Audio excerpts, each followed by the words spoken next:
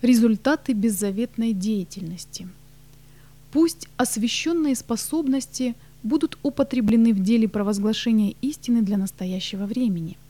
Если вражеские силы одержат сейчас победу, то это произойдет по причине пренебрежения церквями выполнением Бога данной работы.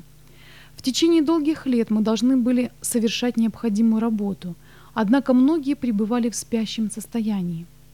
Если адвентисты седьмого дня пробудятся и станут совершать возложенный на них труд, тогда нашим доселе оставшимся без внимания городам истина будет представлена ясно, отчетливо и в силе Святого Духа. Если работа совершается от всего сердца, тогда станет зримой действенность Христовой благодати. Стражи на стенах Сиона должны бодрствовать и пробудить других. Дети Божии должны быть столь прилежны и верны в своем труде для Него, чтобы всякий эгоизм был удален из их жизни.